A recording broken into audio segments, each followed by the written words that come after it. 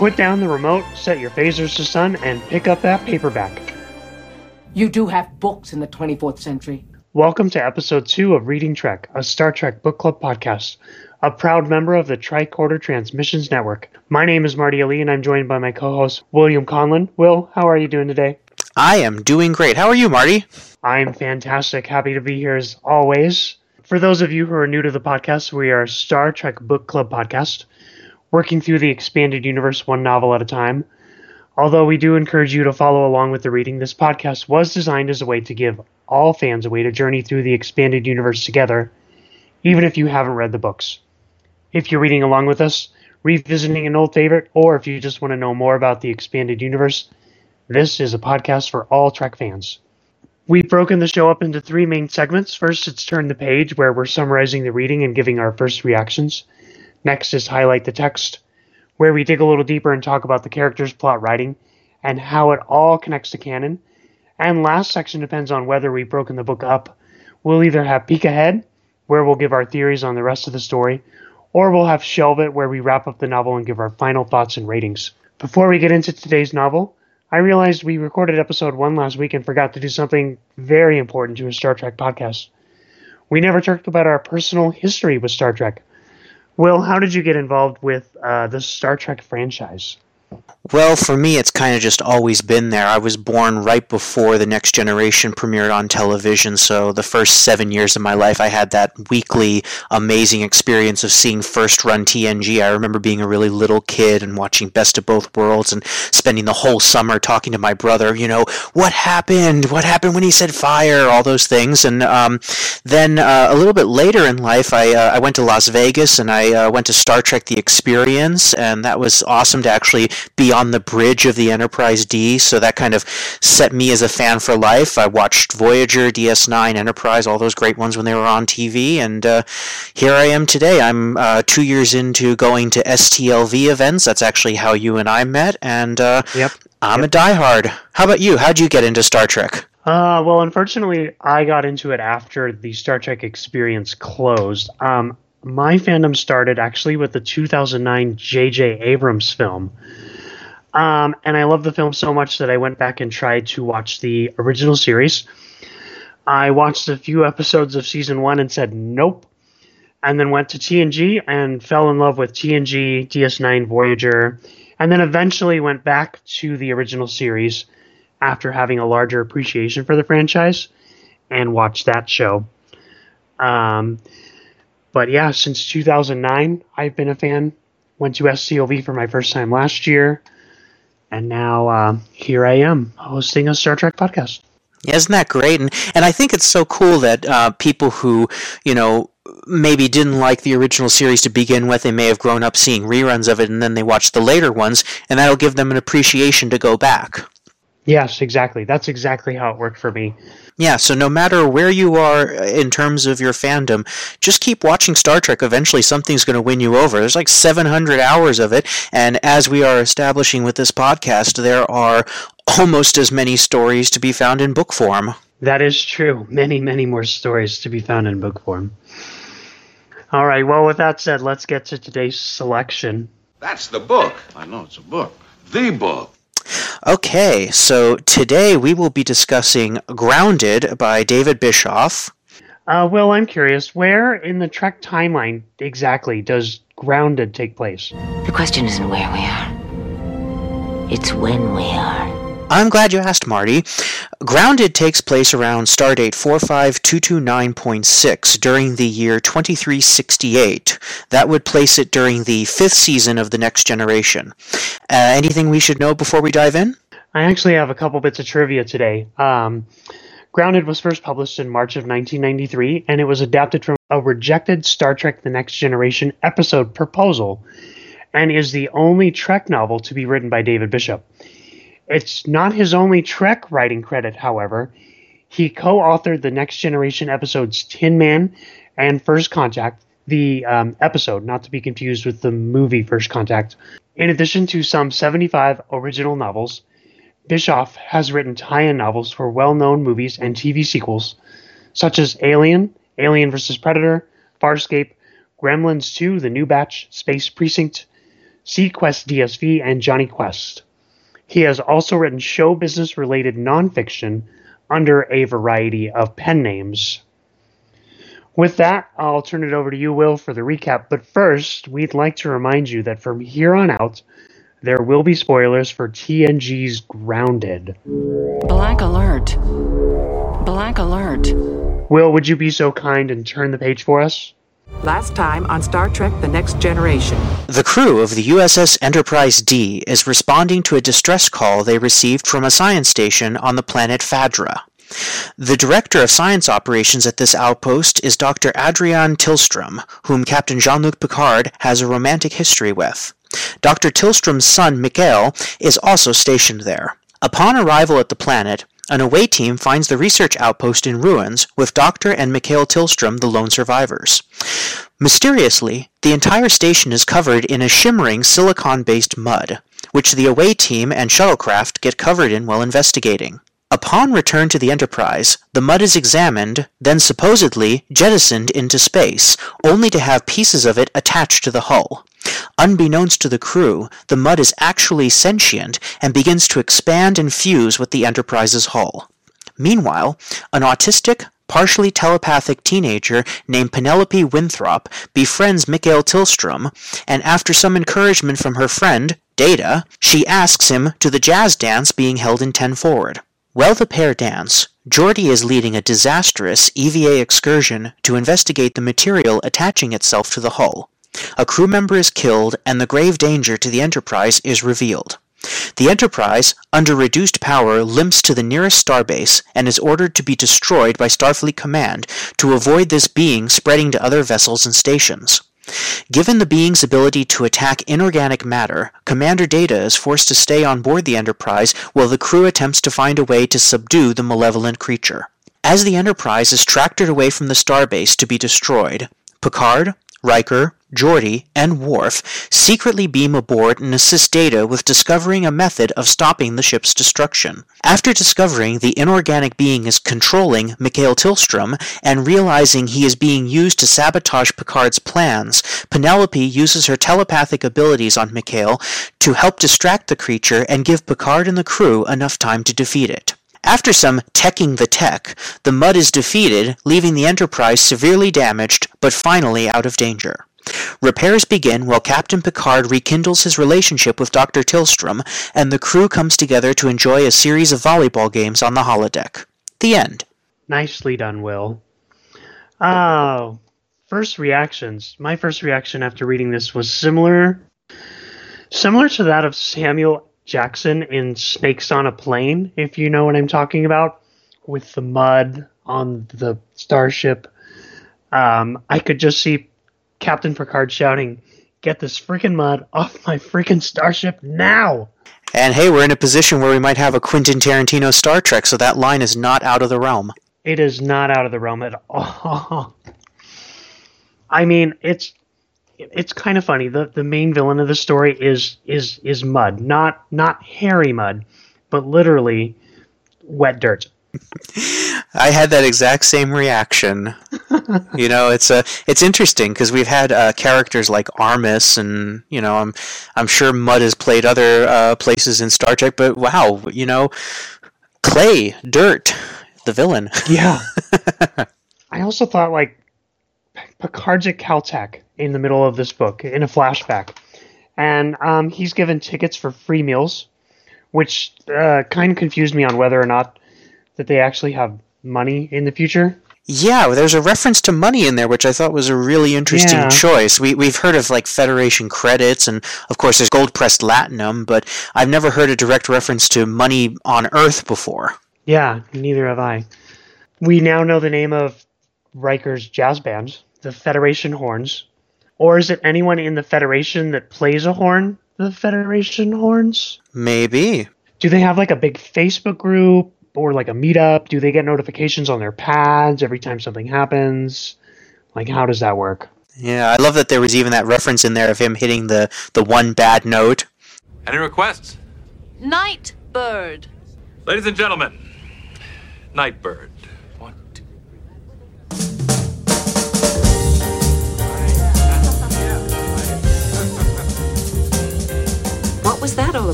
Will's been trying to get this piece right for 10 years. He's never made it through the solo. Yeah, that was good. I like that reference a lot. Yeah, for me, my first reaction was that this was kind of a fun TNG episode. I could see immediately why it was rejected as an episode because the special effects budget for this would have been off the chart. Yeah, that would have been incredible to see them do that whole rolling whole spacewalk scene, which we'll probably talk about later. Yeah, and if I'm not mistaken, there wasn't a single EVA sequence a la Star Trek First Contact, the movie, in the whole of TNG. Am I right on that? Yeah, not that I can recall. I know they went out on Enterprise, and they had EVAs in Voyager. Mm-hmm. Not sure about DS9. Well, I've always loved the EVA sequence in Enterprise when the Romulan ship is bearing down on them. That's such a great episode. Is that the one with they're trying to defuse the mine? Yeah, exactly. Yeah, that's a good one. Yeah, leave me out here! Leave me out here! Oh, interesting. Beverly Crusher makes a reference to horror movies. It makes me wonder if they have movie nights on the D like they did on the NX-01. Exactly. There should be some Captain Proton there. Captain Proton on TNG. Coming soon to a comic shop near you. I thought it was absolutely fantastic that the writer chose to portray an autistic character in this universe as well. I was a little disappointed, however, at the kind of soap opera aspect of her subplot. You know what? I have a lot to say on that, but I'm going to save it for a little bit later. Mm-hmm. I have one more first reaction. It was nice to see a Shakespeare reference in here, because that's kind of been like a Star Trek staple throughout the series. Absolutely. Keeping up that old Trek tradition. Absolutely. What reference was that, Marty? Well, it's actually one of my favorite quotes in the entire text. Picard quotes, "In Shakespeare's day, a king was a living extension of his land, and if you poisoned the land, presumably the king was poisoned as well. I think it quite amusing, really. Here we are, in a league of mostly free worlds, a universe of progress, where we have created wonderful equality and opportunity for everyone, and yet here on our starships, we have little medieval worlds, little kings who must rule wisely, lest they become tyrants." That is great. I love that. I thought that was actually one of the standout moments, too. I went more for comedy in my favorite quotes, but I did mark that as one of my standout moments in the book. Yeah, it was definitely one of mine as well. So with that being said, let's go into highlight the text and talk about some of the plot and writing moments. How do the characters handle their situations, in your opinion? I think each character handles their situations differently, and if it's okay with you, I'd like to go through each character one by one. Please do. I'm going to start with some of the minor characters in this book. Worf. He didn't get to do a whole lot in this book. His actual standout moment for me is near the beginning of the book when he slips in the mud, when he's trying to jostle that door open and he just falls down in the mud. That was actually my favorite Worf moment in the entire text. Aside from that, he just seems like he's written like an aggressive dog the whole book. Yeah, I really agree with you on that. My least favorite aspects of the writing were three characters. Worf was one of them. The other two for me were Geordi and Riker. But go ahead with the other characters. Well, Geordi is next, actually. So he was just written as the guy who knew how to fix the problem. He didn't really have a lot of depth in this book. They didn't even write his love life correctly. I mean, he had a girlfriend in this book, which never, ever happens to Geordi. Except for a hologram. She wasn't a hologram. So, I didn't understand that at all. But, since he did have a date, poor Geordi, he's got a date. Now he's got to ditch her to do a level 1 diagnostic. But we all know the truth, right? The Enterprise is his lady. It is indeed. In fact, there's a wonderful moment where he's out on his spacewalk, and he looks up at his nacelles, and he has this kind of moment with his engines. Mm-hmm. And also a moment of fear at the same time, which is kind of cool. Yeah, I thought the fear was an interesting thing, because one of my notes on Geordi was that he seemed a lot less confident of himself than LeVar ever portrayed him on screen. I always looked at Geordi as being so sure of his ship and so sure of everything. He knows every little detail about his ship, and this time he walks out on there and it's like he doesn't even know what he's looking at. Yeah, and I also felt like later on when they get back on the Enterprise, when it's just the four of them helping Data, I didn't like that they infused that like comedic moment with Geordi he was making some sort of quip to Riker.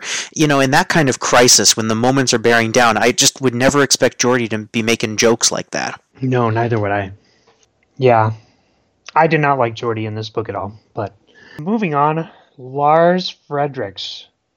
I bring him up here only because I'm confused on his rank, because in the first couple pages, he's an ensign, then he's a lieutenant, and then the next page, he's back to being an ensign. Mm-hmm. I don't know if you noticed that. I did. Something that really stood up and really kind of took me out of it. Yeah, that was one of the only really glaring mistakes that I noticed in here, and it's funny too because I think in the Amazon product review for this book, somebody actually makes that reference too, that it was a typo on the writer's part. Yeah, I think part of it too, and it's interesting because these are close to canon when you think about them. These came out during the era of TNG. I mean, the show was on the air when these books were coming out. They were putting these books out almost as fast as they were putting episodes out, so I'm sure you're going to find some errors along the way. Yeah, it's a real shame that it took me out of it. But, I mean, that's the life of a writer, I suppose. Yeah, who do you think you would like to see play that role if this were to have been made into an episode? Well, in my head, I kind of envisioned him as the lieutenant from yesterday's Enterprise that kind of woos Tasha Yar back to the Enterprise C. I don't know the actor's name off the top of my head. Mm-hmm. Yeah, no, I know exactly who you're talking about. That's interesting. See, they gave him that kind of Nordic portrayal, so I had Alexander Skarsgård in my head if this had been made today. Nice. Yeah. How about Data and Picard for you? Data and Picard were kind of the big players in this book. Data, I thought, was portrayed absolutely perfectly, which makes sense because the author has also written for the TNG series. So I could hear Brent Spiner in my head as Data was speaking, pretty much. And then there's a relationship with Data and Penelope that I want to get to a little bit later, but yeah, Data was perfect for me. How about you? Yeah, my number one note in here is that the Data sections in this were my absolute favorite in the book because they were great. He had Data's voice down perfectly, both inner and outer. The way that Data kind of processed his surroundings, that's something you don't necessarily get when you're watching it, aside from Brent Spiner's amazing performance for the entire series. Right. But just you read the chapters that are from Data's perspective and you think that's exactly how I thought Data would consider things. And then Captain Picard, I thought he was down pretty good for the most part. There were like a few quibbles I had with the way he said certain moments, but for the most part, I think the author's got him down pat. Mm-hmm. Riding, fencing, a few other sports, those are my diversions, and of course, curling up with a good book. Alas, team sports are just not my cup of tea, said Picard. Yeah, I agree. I looked at Picard's role in this as being very much, that sense of duty and, Starfleet, is right along the way. And even when they get to the point that they do something against their orders, he kind of does it by the book. We're going to have to talk the transporter man out of it, only to find that it's actually Chief O'Brien. Right. My favorite moments with Picard are his flashbacks to his time at Caltech, which I have a long quote that I'm saving for later as well. Okay. His language, his tugging on his uniform, his command abilities, they were all kind of spot on for me. The Enterprise and his crew are clearly the most important things to him. And it was great to see him loosen up a little bit in the epilogue and have some fun, coming in wearing a fashionable beachwear. Mm-hmm. What do you think qualifies as fashionable beachwear in the 24th century? Yeah, I don't know. If you look at today's trends, he might have just been naked. He might have been. Who knows?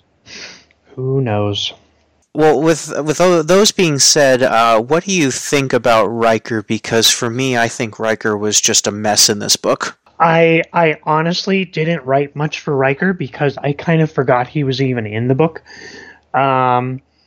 He said damn a lot, and he gave the command structure a little rustle, but other than that, he didn't do anything worth noting. Yeah, I just felt like whenever he was there, he was being so much more brash than season 5 Riker. I mean, if this were season 1, if this were being portrayed as sometime shortly after Encounter at Farpoint, I would think maybe this is the right Riker. But he's so brash and not thinking, and they talk about the way he's getting so angry. That did not seem like a developed. It didn't ring true to the character. There was no beard there. No beard at all. What did you think about Troi? Troi, I think she was more or less just kind of a MacGuffin. She kind of advanced Penelope's plot. She wasn't here nor there. She was just kind of there to give us another bit of plot. She was like the exposition. Exactly. Yeah. There's one moment with Troi that I really disliked. She says, quote, "In my experience in counseling humans utilizing my special Betazoid abilities," end quote. I was just like, oh no, Troi doesn't gloat like that. Mm-hmm. Troi doesn't gloat about her abilities all the time. Half the time, she's not even there when they need her abilities, so... Yeah, let's not get into Troi as a character on my part, because I love Marina, but I hate Troi. Oh, that's fair. It was nice to see Chief O'Brien again. Yeah, and of course to get Chief O'Brien and a Guinan moment, too. We did get a Guinan moment. Oh, Guinan. I just love that Chief O'Brien... is on the transporter pad at the end because he drank all the other transporter operators under the table the night before, and they were hungover, so he had to take over. I thought that was a really great moment. Yeah, that was fantastic, and that was so DS9 O'Brien too, because we're in 1993. This is his waning days aboard the Enterprise. He's about to head over to Deep Space Nine, and I think that was really a great O'Brien moment. I thought so as well. Not finally, but final for the main bridge crew, Beverly Crusher. What did you think about Beverly Crusher in this book? Yeah, I thought Beverly was great. She was her standard scientific self. There was one moment that I found questionable, but it also gave me a big laugh. I remember verbally laughing when I read it. It was the moment where she says, "Mikhail Tillstrom is bright but annoying, just like Wesley." I love that moment as well. That made me chuckle. I think I verbally said out loud, "Shut up, Wesley," in that moment. It's interesting that they would write Mikhail as almost a clone of Wesley Crusher in that kind of way. But as far as Beverly Crusher is concerned, there were a couple moments where David is describes her as Dr. Crusher not only was a larger woman, but kept herself in good shape, and it just rubbed me the wrong way.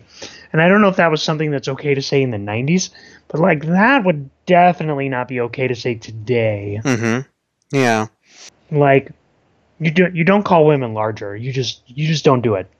And I also felt that the author didn't describe any of the male characters in the same way as he was describing the female ones, which just, it gave the whole thing a hint of sexism.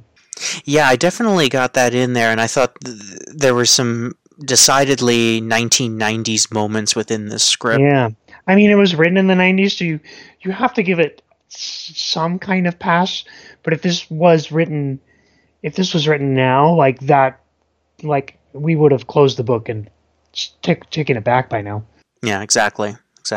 I also kind of felt like Beverly Crusher let people walk all over her in her own sickbay.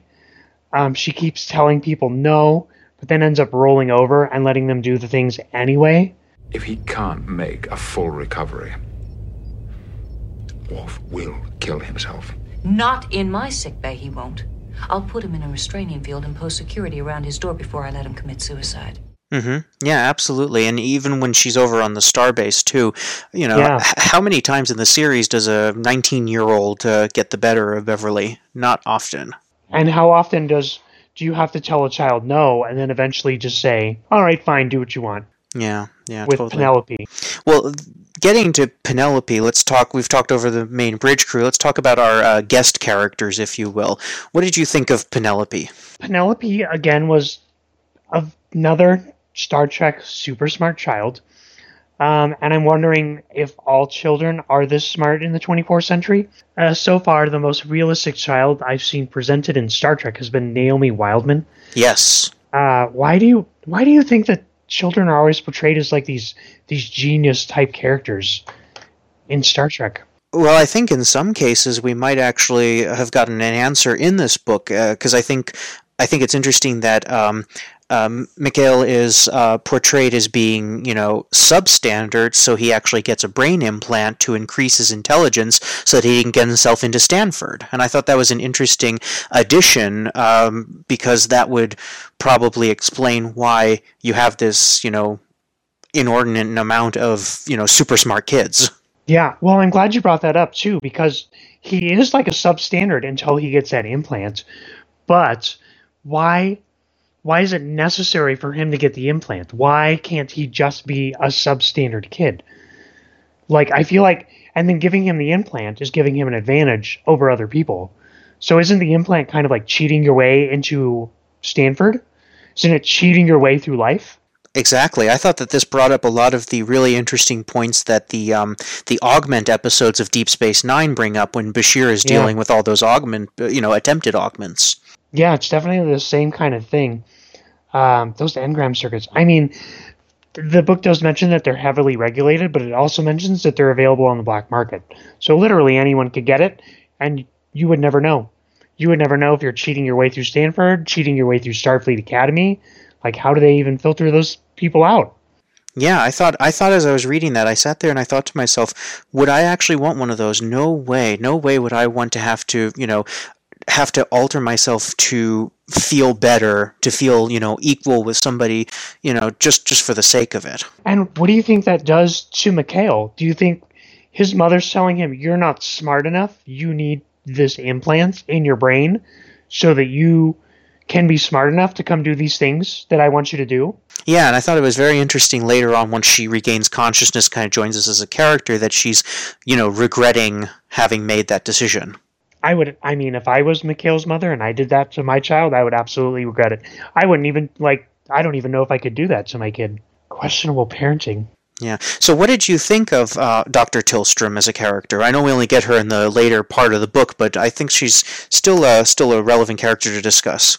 I think she's a wonderful, bright, happy human being. I love the flashbacks in Caltech with Picard when she just kind of she's got that same kind of desire that Picard has, the desire to explore, but she's smarter than Picard. If she was our captain, she would be equal, if not better than Picard, I believe. Yeah. You know who I kept coming back to in my head on this? I just kept thinking that this was interesting because this was Captain Picard's Carol Marcus. Yes, I could see that. Somebody from the past who was an intellectual equal, who he had that affair with, that long ago passion, and he just consistently thinks about her. I thought that was just interesting that we finally got to see a Picard equivalent of Carol Marcus, because to this point, the only one that I can think of off the top of my head would be the Advocate General from Measure of a Man. Yeah, it's also kind of disappointing that the only way we can get emotion out of Picard is if he's being reunited with someone he's had a past relationship with. Mm-hmm. Yeah, and in context with where this takes place in the series, of course we're seeing a more softened Picard, if you will. This is post assimilation. This is post family, but it is interesting to note that this is pre. This is pre-Inner Light, correct? Yes, this is if the stardate is correct and we're looking at mid-season 5, this is probably a few months before the Inner Light. Okay, before he's had that whole life experience.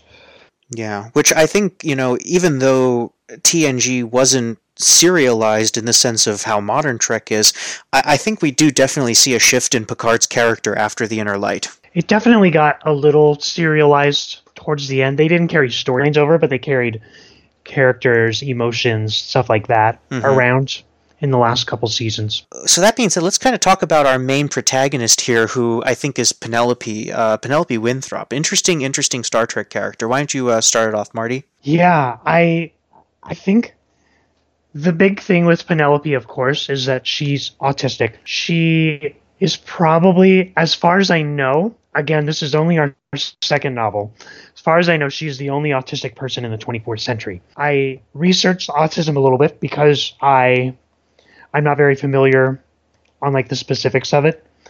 So for those who don't know, autism is defined as a mental condition present from early childhood, characterized by difficulty in communicating and forming relationships with other people, and in using language and abstract concepts. And then there's the way that Troy describes her abilities, because she is partly psychic. And I thought that this was interesting as well. Quote, "Could it be possible, I wonder, if autism, at least some cases of it, might not be a child's reaction to too much stimuli because of extra talents?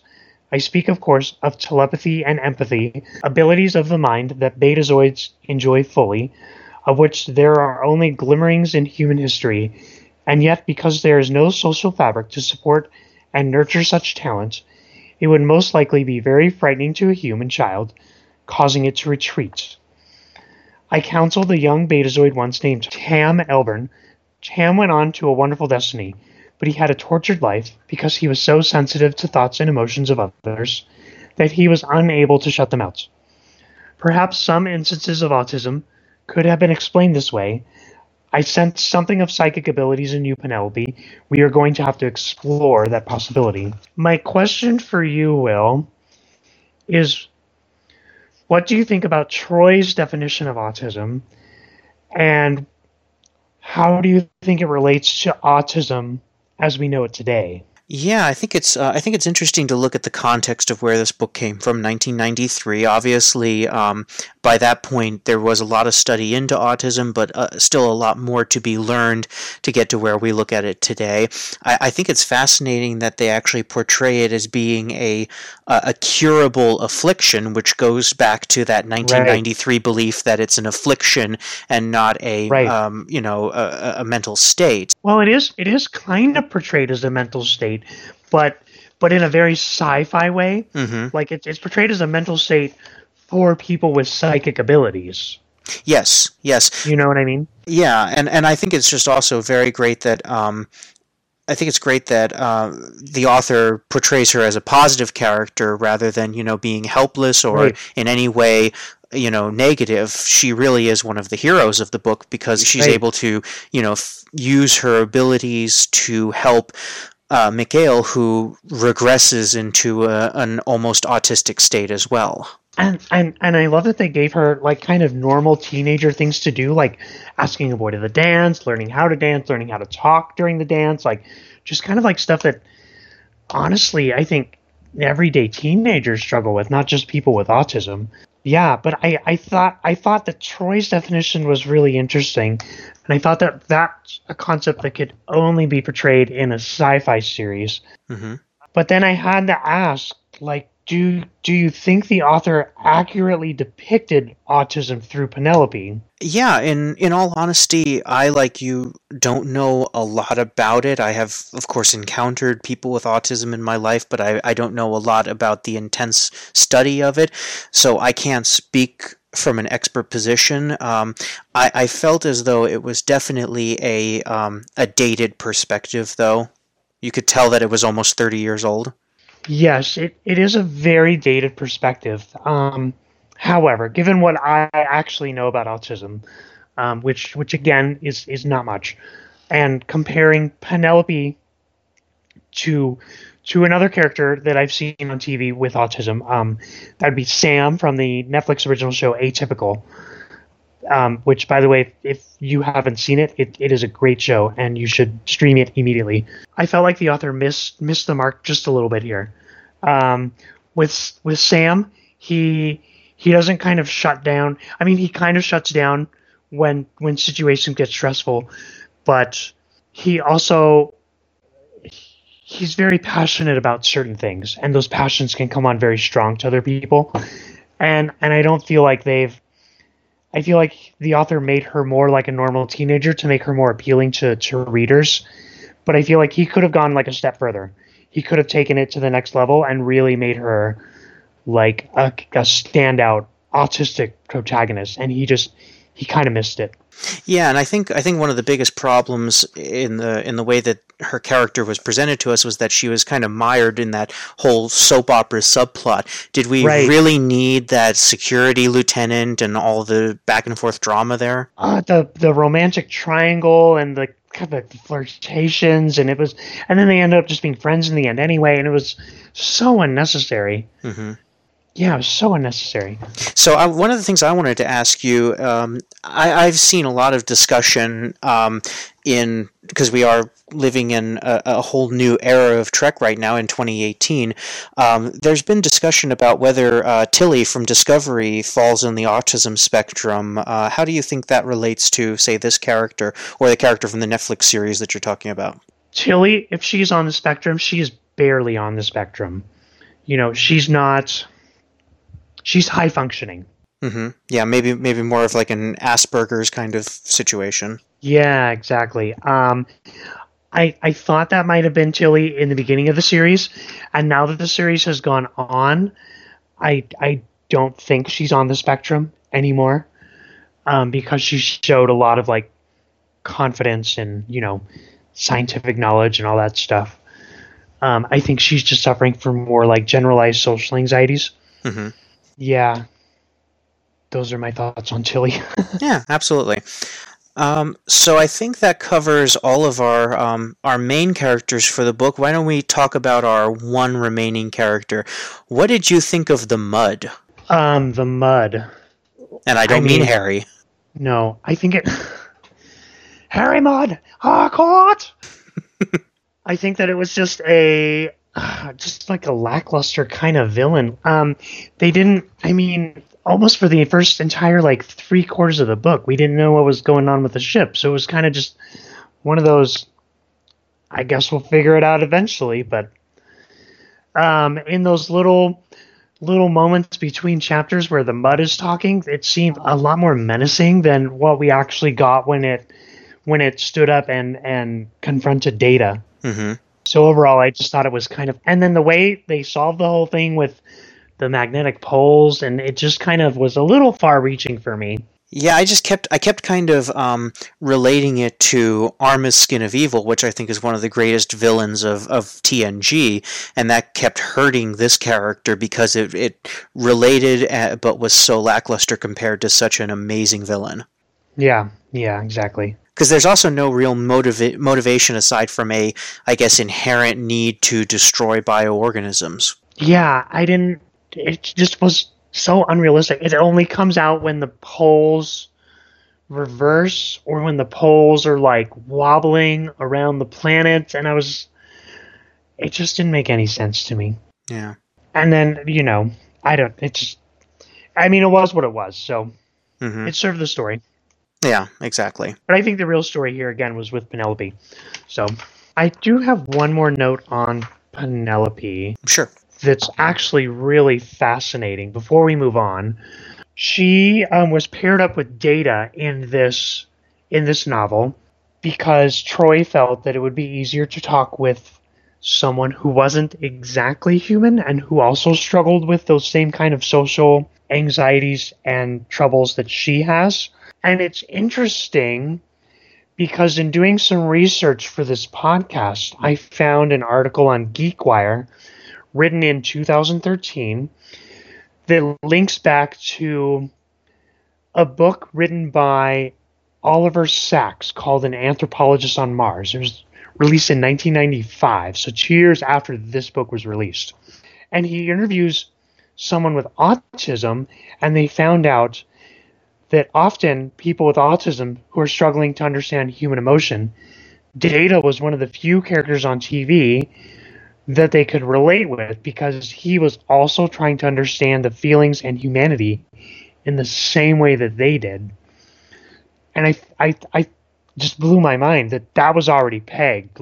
Data and autism were already like connected. That's amazing. I think that's really fascinating. That actually reminds me as well of a section in William Shatner's autobiography, Get a Life, where he talks about meeting somebody who had severe emotional issues. They couldn't express emotions, and for them they had a certain respect and kindred nature with Spock. And that was one of the moments that touched William Shatner deeply in his life, meeting Trekkies around the world. Yeah, and in the article on GeekWire, Brent Spiner was talking about how he didn't really he wasn't getting anything out of the role until he heard about these kids with Asperger's and autism that were really connecting with his character, and then he found that he got fulfillment out of the role through that. So I thought that was just fascinating that it's represented right here in Grounded. Yeah, I absolutely love that. I think that's fantastic. All right, so let's move into some of the writing of the book. Does the writer succeed in conveying the voices and style of the next generation and more? Will, what are your thoughts on this? Well, for me, I think they did. I think they absolutely got the sensibilities of TNG. Again, to put TNG in a wider context, of course, it was the 80s and 90s, so there's a certain wholesomeness to parts of it that we wouldn't find today. I don't think we would need a chaperone to the dance on Discovery, as we saw in Magic to Make the Sanest Man Go Mad. No, and that Discovery party seemed like so much fun anyway. Given any party I've seen in Star Trek, I want to be on that Discovery party. Yes. So that makes you think: does maybe the universe, the world of the Federation, times and sensibilities change? Maybe there's a kind of a more wholesome nature going on in Enterprise D's time as opposed to Discovery's time. Maybe, yeah, interesting. One of the things that I really thought was well done in this was the fact that when they realized they were dealing with a sentient being, that they actually factored the Prime Directive into how they handled it. That they said, we can't just kill this right away if it's not, if it's sentient. And then they find out that a Riker suggestion. I believe so. It's when they're talking to the Admiral, who only thing that Riker actually does in this book. Yeah, which is funny because I think as far as Riker's concerned, he's using that as just any argument to get them to stop from blowing up the ship. But I think it's also it also serves to the the thought process of these people, that they're not just willing to destroy a creature for the sake of destroying it. And then when they find out the unabashed malevolence of this creature, then they have no choice but to pursue that. Right. And in the end scenario, they still don't even kill it. They just manage to subdue it. So it kind of goes into a stasis mode, like Khan at the end of Into Darkness or something. Yeah, it was the mud creature. I can't even talk about the mud creature. Moving on from the mud creature. So for me, the most part, I thought the writing was fine. It was a little predictable, in my opinion. I kind of had the plot pinned down about halfway through the book. I knew exactly what was going to happen, how it was all going to play out. So something that I actually was predicting that didn't come through. I thought they were gearing when they got back on the ship, and Geordi disappears for a minute to go get his visor. I thought that they were actually going to have the mud creature, sorry to keep bringing it back to him, the mud creature was going to possess Geordi in the same way that he does Mikhail Tillstrom. So when Geordi came back, I fully expected him to be acting a little weird, and then suddenly he tried to sabotage them. Unfortunately, the mud creature was not that smart. But they even established early on that Geordi's visor was made by the same company that makes the brain implants. Well, then that was a missed opportunity, wasn't it? Mm-hmm. Kind of a Ray at the end of Ghostbusters 2 moment. Oh, God. Yeah, the big reveal just wasn't as fun, because I had already guessed it, and I was following the trail of breadcrumbs that was laid out for us. Mm-hmm. Although the breadcrumb trail was fun, I already knew the destination. I had a couple of roll my eye moments. One in particular that I actually highlighted here. When Geordi says, "We all have phasers and we know how to use them, and I believe we all know the way to engineering." It was just kind of like, oh, brother. Computer end program. Computer end program. Computer! Close the book. But other than that, I thought that the author absolutely portrayed the voice of the series, Next Generation. Lots of talking, lots of exposition, a little bit of action at the end. It was kind of how TNG goes for the most part. Characters were pretty true with the exception of like Riker and Geordi and Worf. How about you? What did you think? Yeah, I mean, I agree on all that. Like I said earlier, the creature reminded me of Armus, reminded me of the Borg, the unwilling need to expand and just take over everything and kill anything in its way. So I think you had a lot of classic Trek tropes in here. You can see that this was a rejected episode premise. Yeah, I think it would have been a decent season 2 episode and a really bad season 5 episode. Good call there. I like that. Yeah. All right, so let's talk about a few canon connections in the writing here. You think it's all connected somehow? What connections to known episodes or films did you find in the text? Okay, so in my notes, there's some tangential references to The Best of Both Worlds with battling the Borg, and Riker has a whole section where he's talking about growing up on Alaska with his father, so there's some references to the Icarus Factor. But the book really closely relates to the 2-episode story arc of Datalore and Silicon Avatar, which, if the star date on this is accurate, then this is set shortly after Silicon Avatar and the destruction of the crystalline entity. And then there's also... The crystalline entity is actually mentioned a few times in this several times in there, yeah. And then, of course, there are a lot of references to Tin Man, which, as we previously stated, the author of this novel wrote the teleplay for, so he was getting a lot of references to his big Trek moment into his book as well. Yeah, I have a couple of those Tin Man moments written down, specifically, quote, "We have encountered Silicon life before. Have we? Tin Man, for one," said Troy.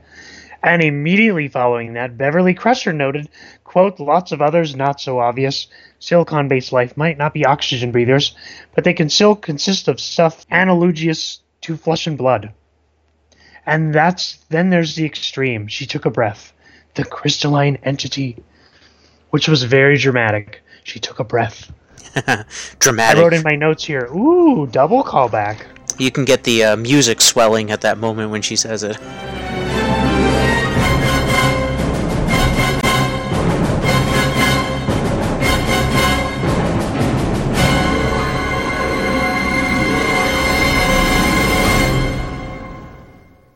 Yeah. And then, of course, relating to Tin Man as well, you have not only that reference, but early on when she's talking about Penelope, she's talking about Tam Elbrun, who, of course, ends up boarding the Tin Man in the episode.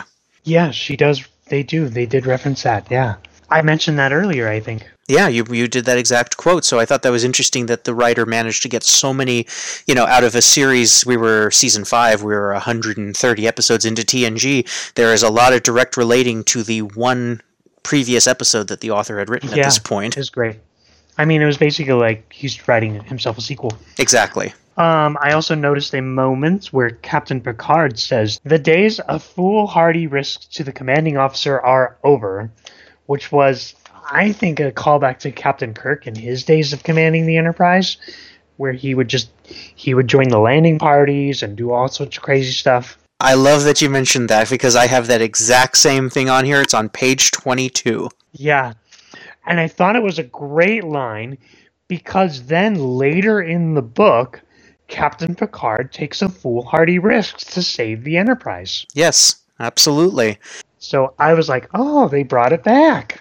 And I think it's interesting, too, because you see kind of this ebb and flow in the series, because it really depends on the character of the captain.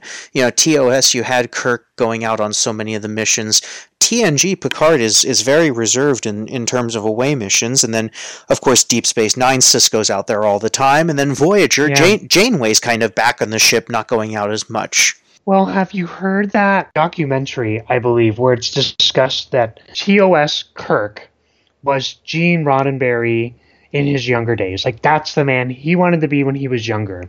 And then when he got older and made TNG, he kind of reflected himself as this older, more reserved, kind of gentlemanly character in Captain Picard. And he made Riker the kind of younger, more brash, more risk-taking character, which I've always thought is fascinating, that it's like the two halves of Gene Roddenberry's life are Kirk and Picard. That is a great point, Marty. Just really absolutely great insight.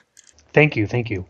I think one of my favorite moments, now that we're moving out of that, I loved the logs, the personal logs that everyone gives in Chapter 17. Each one of our main bridge characters gives a personal log. I'm curious if you had a favorite one. I didn't have a favorite single one. My favorite moment, of course, in that whole chapter was when Worf just threw his recorder against the wall and crushed it. Again, he's just like an angry dog. Exactly. I didn't understand Worf at all. Exactly. And my note here specifically on that whole chapter is that, I'm so glad that wasn't part of an episode, because that would be just a really boring segment to go from person to person. It's like, welcome to this new series, Star Trek Rashomon. It was nice to see a callback to Alexander, though. Yes. Good to know he's still doing well, even though Worf is like the worst father in the Federation, some might argue. Yeah, it just that whole chapter it stood out to me as being an odd place to just suddenly like stop, and we have these random interviews, self-imposed interviews with each of the people. I kind of liked it actually, because it was like a moment where the ship's about to be towed out for destruction, and you're kind of giving everyone's point of view on like how they're feeling about it and where they're going to go after it. Mm-hmm. I thought it was really nice, actually. I like that. It was one of my favorite moments in the book. Interesting. And then there's a moment in Captain Picard's log, if you don't mind. Please. Should the Enterprise be destroyed, we shall all have to endure a period of grief and recovery, a process that will not be negated by the presence of the people we have grown to love, our family. We shall survive, we shall endure. This is our nature. I hope it does not mean the end of our work together, but if it does, the universe will still have been better placed for having had the Enterprise and its crew in it. And I thought that was a wonderful Picard speech. Yeah, absolutely. And I think Picard is a very interesting, humble character, because he says, in one of the points he says a line where he'll be relegated to a couple of sentences in history. No, Jean-Luc, you're going to be an entire book. Yeah, and he is. Yes, the autobiography of Jean-Luc Picard, coming soon to this podcast. Coming soon. All right. I have written in my notes, what did you think about the clay as a foil, but I think we've covered that enough. Yeah, I think it was interesting for me because I didn't know. This puts a context to it right now to this podcast and makes it a little timely. But it's very interesting that this was the plot of the book too. When going into it, I had no awareness that it was a clay and a mud that was the villain. I actually live in Santa Barbara County, and for those of you who know world events, we actually just experienced a massive mudslide here, and it's intriguing that this was the plot that we chose for this episode, because I am literally surrounded by mud right now. Yes, it's interesting the choice of the mud being the villain. I don't think I would have gone there, but yeah, it worked, I guess, as a plot device. Yeah, it worked. I think it works for the novels better than it works for TV. So you can get away with a lot more in the novels. And something else that I think also works really well in the novels is the holodeck, because obviously the holodeck is one of the great tropes of TNG and beyond. Its invention, I think, was a changing point for Star Trek, because it allowed this space-bound galaxy to get to like the Old West, or get to Shakespeare, ancient times, any different aspect that they wanted to do. I think the novels take an even greater advantage of holodecks, because they can put you into things that the shows didn't have budgets for. I don't remember which book it was, but I know one of the TNG novels, we may cover it at some point, has a sequence where Riker is actually piloting a U.S. Air Force fighter jet on the holodeck. So that's pretty cool. Yeah, I mean, it gives you all sorts of options that you couldn't even do on television at the time, because they had great budget for TNG, but it wasn't, like Game of Thrones is today. Yeah. I'm excited to dive more into those kind of holodecky novels to see what we can pull out of those. Yeah, absolutely. It was nice that they used the holodeck in this book as the recreation and not as the plot device. Yeah, I thought it was interesting, the idea of them all playing volleyball, and I'm going to say too much, because our next sequence is favorite quotes, and one of my favorite quotes relates to the holodeck. All right, well, let's move right into favorite quotes then. All right, I guess I will go right into it then. My number one favorite, and I went for purely comedic ones. I thought about that one that you talked about, the Shakespearean reference to kings, but that it was such a long one. I went for just single one-liners as my two favorite quotes. My first one is, I will paint the picture for you. Worf in a bathing suit playing volleyball. Got it. Serve again and prepare for defeat. Yes, that was classic Worf moment. And what was your number one favorite quote, Marty? I have two. One of them is rather long. One of them is from the flashback with Dr. Tillstrom. And then I have another one that's a little bit shorter. I'll read the long one first. Quotes, once when I was a little girl, my father brought me back a sea creature from Storm Gen 10. It was like a living rainbow one moment, and then after it fed, it would change into an entirely different creature. It had the oddest eyes, and it responded to you when you looked at it with odd signaling motions and ripplings of its dorsal antennae and facial muscles that made it look like a creature from a cartoon. It was very funny and very beautiful, and amused me greatly. The next time my father came home, he asked me if I had learned anything from the monkfish. That's what I called it. Well, I learned responsibility, I tended it well, and I learned a great deal about animal behavior because it had interested me enough to read about it in books, and to read other books on animals. But what pleased my father the most was when I said finally, I had learned that the universe must be a fascinating and mysterious and wonderful place to have such a strange creature in it. He smiled and said, good, that's what I had hoped it would do, because that had started us talking about all the things he'd done and what he'd learned. But you know what else he said? He said, the monkfish probably finds you as strange as you find it. That made me laugh. It delighted me more than I can tell you. To be as strange and unique as the monkfish. To be me and shine so full of colors and the exotic breath of alien worlds. And I love that quote just for the purposes of learning just to be yourself. Like, to just shine your brightest self. Even if it's a little strange. Like someone's going to find you beautiful in the universe. Yeah, that was great. I thought that was really great. My next one, again, just a one-liner. You're going very philosophical, and I love that. I apologize for my long quotes. Don't. I love a good emotional tug. So. Well, that's great. There's going to be a counterbalance then. You go for the emotions, I'll go for the comedy. Because my second favorite quote is Guinan in 10 Forward discussing how to dance, and I won't even try to do a Whoopi Goldberg impression because she is just the best. I know exactly which line you're going to say, and I love it. Just move your butt a little. That's all it takes. Yes. Oh, Guinan. You can picture Whoopi saying that too. Yes, I love her so much. She was at STLV the year before last, and she was just absolutely the highlight of the convention. Oh man, I'm sad I missed that one. So what was your last quote? My next quote is, I believe it is a Data quote. Quote, emotions enrich what we are, after all, comparatively short biological lives. Emotions give depth and variety to experience. They create bonds with energies other than purely the physical, and bonds that I believe may affect, in some way, the spiritual levels, if such exist in the universe. That's great. Another great quote from Data. A great Data moment. That whole scene was a great Data moment. Yeah, this book, Data owns this book, I think. Data shines in this book. Data shines in everything he does. Yes, truly. One other thing that I actually wanted to mention, I have it in my notes under the quotes. I didn't pull the exact quote, but I had it as a note, and I wanted to hit it when we were talking about Penelope earlier. I thought it was fascinating early on in one of the early holodeck sequences when Penelope says something along the lines of, everyone on the Enterprise is perfect, and I'm not. I thought that was just a really interesting moment, because that's kind of what Star Trek is that utopian future where everybody is the absolute best that they can be, and I think that's interesting to have somebody who feels like they aren't their absolute best in that mix. Yeah, it's a really terrible feeling to have too. I've had that feeling many times throughout my life, and it's just the worst. Yeah, I know exactly what you're talking about. Penelope, speaking of, I really related to her towards the end of the novel. At first, I kind of felt her kind of trying and annoying, but then as the novel went on, I kind of connected to Penelope just because of those kind of social struggles she deals with. Mm-hmm.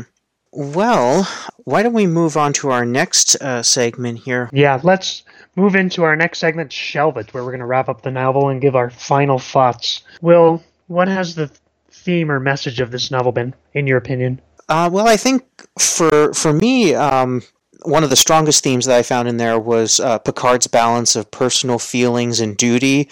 I thought it was very subtle, but the writer really managed to reflect the way Picard can keep that exterior as is, even while he's dealing with something deeply personal. I think another important theme is, embracing diversity, the diversity that is found in Data and in Penelope, and I think those were really the standouts.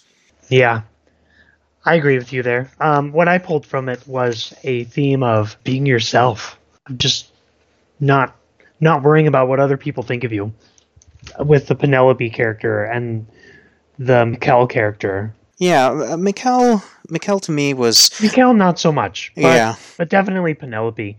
Even Picard just kind of like coming out of a shell and just being like who he wants to be.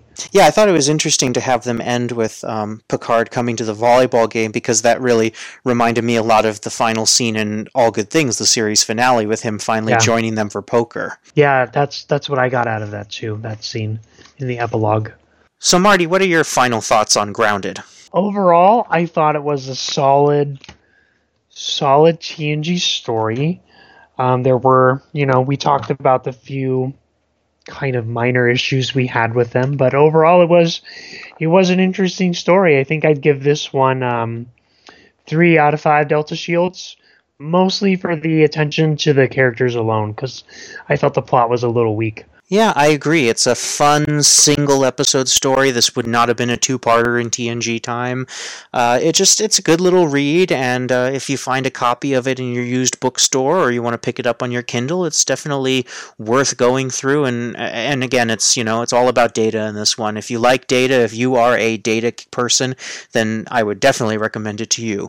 Yeah. I gave this one a Warp 6 out of Warp 9.8. You're still over the warp speed limits, but we'll allow it. Starfleet Command approves. All right, so let's move into some of our fan feedback this week. This week we asked you what some of your favorite Trek novels were, and boy, did you deliver. Yeah, that's right, Marty. So we have gotten over 45 different novel recommendations, including DS9's A Stitch in Time, TNG's Imzadi, the Destiny trilogy, and so much more.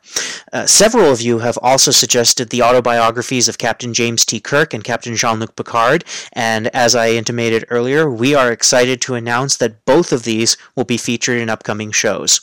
We want to thank you for being so supportive of us as we get this show up and running, and we hope to deliver nothing but quality content to you now and in the future. Next time on Reading Trek, we will begin our first 2-part episode discussing the first half of the new Star Trek Discovery novel, Drastic Measures, by Dayton Ward. Wow, is that a book? It is 2246, 10 years prior to the Battle at the Binary Stars, and an aggressive contagion is ravaging the food supplies of the remote Federation colony Tarsus 4 and the 8,000 people who call it home. Distress signals have been sent, but any meaningful assistance is weeks away. Lieutenant Commander Gabriel Lorca and a small team assigned to a Starfleet monitoring outpost are caught up in the escalating crisis and bear witness as the colony's governor, Adrian Kodos, implies an unimaginable solution in order to prevent mass starvation. While awaiting transfer to her next assignment, Commander Philippa Georgiou is tasked with leading to Tarsus 4 a small, hastily assembled group of first responders. It's hoped this advance party can help stabilize the situation until more aid arrives, but Georgiou and her team discover that they're too late. Governor Kodos has already implemented his heinous strategy for extending the colony's besieged food stores and safeguarding the community's long-term survivals. In the midst of their rescue mission, Georgiou and Lorca must now hunt for the architect of this horrific tragedy and the man whom history will one day brand Kodos the Executioner. I am so excited for this, and for those of you who may not be TOS oriented, if you're planning on reading this book, definitely go on Netflix or CBS All Access and check out the classic TOS episode, The Conscience of Kings. I will definitely do that before I read this book, because I am a little unfamiliar with TOS for the most part. I've only watched that series once, so I'm due for a rewatch. If you'd like to follow along with us, we'll be breaking this book up into 2 parts, like a traditional book club. It's the first time we're doing this. We don't have the book in our hands yet, so we don't know where the break is going to be, but we will definitely let you know what chapters we'll be covering via social media. And as always, links to the upcoming selections can be found in the show notes, on our Facebook page, and on our Twitter at Reading Trek. Before we finish today's podcast, let's let everyone know how they can get a hold of us to continue the conversation. You can find me on Twitter at William G. Conlon, and on Facebook in the unofficial Star Trek Las Vegas convention group. Marty, where can people find you? You can also find me in the unofficial Star Trek Las Vegas convention group and on Twitter at Time Travel Marty. You can find the show on Twitter at Reading Trek, or you can visit us online at readingtrek.thetricordertransmissions.com. If you want to leave us a voicemail with your thoughts on our next show, please call 609-512-5527. That's 609-512-LLAP. Please keep your message to 2 minutes or less, but we really want to know what you have to say. You can also send us an email at readingtrekpodcast@gmail.com. Absolutely. We really want to hear your feedback, people. If you like this show, please check out the other shows available from the Tricorder Transmissions Network, such as Drawing Trek, Shore Leave, Disco Trek, Trek Ranks, and Politrex. Please support this vibrant, fan-based podcast network by visiting patreon.com/thetricordertransmissions for subscriber perks and exclusive access. And with that, Captain Picard wants us to let him read in peace. I will leave you now to your book. That is all I ask.